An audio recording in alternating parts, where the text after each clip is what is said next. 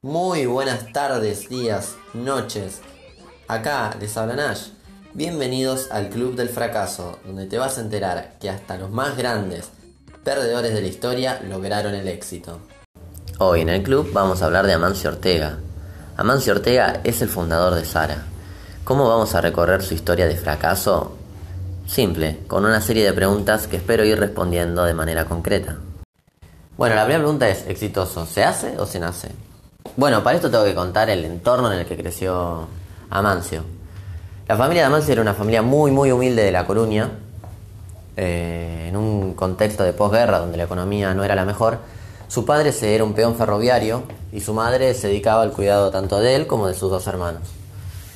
El sueldo del padre nunca pudo llegar a mantener a toda la familia, y es muy probable que estas penurias económicas hayan forjado este espíritu guerrero y responsable que acompañó durante toda su vida a Amancio. Hay una anécdota que recuerdan los libros sobre la historia del dueño de Zara, que es la siguiente. Es esta que cuentan que un día, siendo niño, la madre lo pasa a buscar a Amancio, lo lleva a una tienda, Amancio acompaña a su madre a una tienda a comprar comida, y él escucha que el dueño le dice que no le va a poder vender lo que ella quiere porque tiene una deuda, y hasta no poder pagar el fiado no le iba a poder pagar nada. A partir de ese momento, Amancio decide dejar la escuela y empezar a buscar trabajo para poder ayudar a sus papás. La segunda pregunta es: ¿cuál fue el inicio? Bueno, para esto tengo que seguir contando la respuesta de la pregunta anterior. Amancio se obsesionó con tratar de compensar y tratar de dar una vida con dignidad a sus padres, entonces empezó a buscar trabajo en todos los comercios de la zona. Incluso su primer búsqueda fue ferroviaria. Trató de ser peón ferroviario como su padre y no tuvo el visto bueno y fue rechazado. También le decía a la madre que hable con las vecinas para que le consigan un trabajo, hasta que tuvo la suerte de entrar en un local muy conocido en esa época en La Coruña, que era la camisería Gala. A él, antes de entrar en esta camisería, ni se le había ocurrido pensar en el mundo textil. Incluso se lo veía más cerca de las tiendas de carne, de pescado y ese rubro que es muy fuerte en esa zona de España, porque nadie de su familia se dedicaba a la confección de tejidos ni era del rubro textil. Bueno, logró entrar a la camisería Gala, el cual este trabajo le permitió empezar a vender ropa, empezar a entender sobre la confección y sobre la camisería, y así fue su inicio en el mundo textil. Cabe destacar que el dueño de este local, lo único que vio en un niño de 12 años fue simplemente su buena predisposición y sus ganas. Y a partir de ese momento empezó a rodearse y a empezar a aprender. En ese momento, él lo único que le interesaba era poder ayudar a su familia, sin saber que haber tomado la decisión de entrar en este rubro le iba a cambiar la vida. Bueno, la tercera pregunta es: ¿cuál fue su gran reto? El gran reto fue dejar de trabajar como empleado textil y empezar a trabajar por su propia cuenta. Cabe destacar, como venía contando, él entró en la camisería Gala, después pasó a otra muy conocida y un poco más refinada, que trabajaba principalmente con profesionales, hacía camisas a medida, trabajos que eran particularmente para la burguesía, y ahí él empezó a trabajar de una forma un poco más detallada y un poco más elitista. A partir de ese momento él empezó a aprender y empezó a tener conocimientos.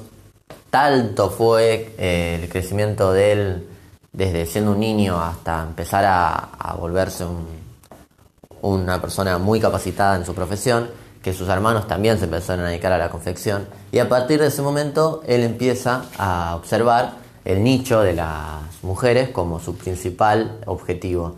Empieza a analizar que en el mundo se empiezan a independizar, empiezan a trabajar por su propia cuenta y por ende iban a empezar a tener unos nuevos ingresos, los cuales principalmente iban a tratar de gastar tanto en ropa profesional para estos nuevos trabajos que estaban surgiendo como para su vida de todos los días. Él ahí toma la decisión de trabajar por su propia cuenta, tanto con su familia como con la mujer que tenía en esa época que conoció en la camisería, y empiezan a vender simplemente por demanda, es decir, tomaban pedidos y hacían a medida batas y las entregaban. Así empezó a iniciarse su nueva vida como trabajador independiente y empieza de a poco a dejar de lado los trabajos en relación de dependencia, y a partir de ahí se da cuenta de lo que es capaz y empieza este nuevo rumbo que fue el previo a Zara haciendo batas, que se llamaba Goa. Bueno, la cuarta pregunta es si él vio una revelación o cómo se dio cuenta que iba a lograr el éxito por medio de Zara. Bueno, como fui comentando, todo fue el resultado de un camino recorrido y de muchos años de aprendizaje. Ya desde los 12 años entró a trabajar y a la edad de 30 ya tenía más de la mitad de su vida trabajando en el ámbito textil. Él, al tener tanta experiencia en las camiserías, se dio cuenta que la moda trabajaba simplemente igual en casi todas las marcas a lo largo de toda su historia, con 2 temporadas, otoño-primavera y primavera-verano. Se trabajaba fuerte 4 meses y a final de cada temporada se liquidaba lo de esos 4 meses, haciendo foco la empresa hacia el cliente, es decir, el diseñador buscaba tendencias y trataba de ofrecérselas a los clientes por medio de push, es decir, por medio de empujar, sin tener en cuenta la opinión del cliente. A lo que Amancio se dio cuenta que esto habría que cambiarlo y que no se debería trabajar con temporadas sino con colecciones. Siguiendo con la respuesta a la pregunta anterior, Zara cambió totalmente el paradigma. Se dio cuenta que lo más importante era la opinión del cliente, tanto lo que compraba como lo que no compraba.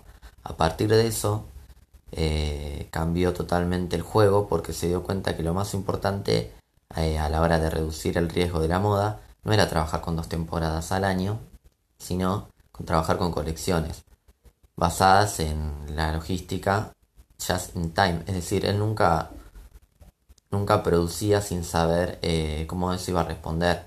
Él siempre dio el foco en las tiendas Zara, incluso no hace mucha publicidad porque él dice que la mejor publicidad es ofrecerle a la gente lo que necesita. Entonces él, a partir de tener la información de qué es lo que realmente la gente busca en cada una de sus tiendas, tiene la capacidad al ser dueño de toda la cadena de suministro de producir en menos de 2 semanas colecciones, y a partir de la respuesta y de las ventas producir más o cambiar de colección. Esto fue un diferencial abismal en comparación a la competencia y en relación a las demás marcas. Esta principal ventaja logró que tanto Zara como las demás marcas que adquirió el grupo a lo largo del tiempo, como Bershka y Pull&Bear, tengan una diferencia crucial. Y para freestylear un poco, cierro sin la última pregunta, que había dicho que iban a ser 5, pero francamente creo que dije todo lo que quería contar sobre el caso Zara, porque después podría contar los números y más, pero calculo que hay muchísima gente capaz de contar eso mucho mejor. A mí me interesó mucho la parte emocional y la parte personal de quien llevó a cabo una empresa de tal magnitud como esta. Y nada, llegar a la conclusión de que no todo es lo que parece. Antes de interiorizarme en este caso pensaba que Zara era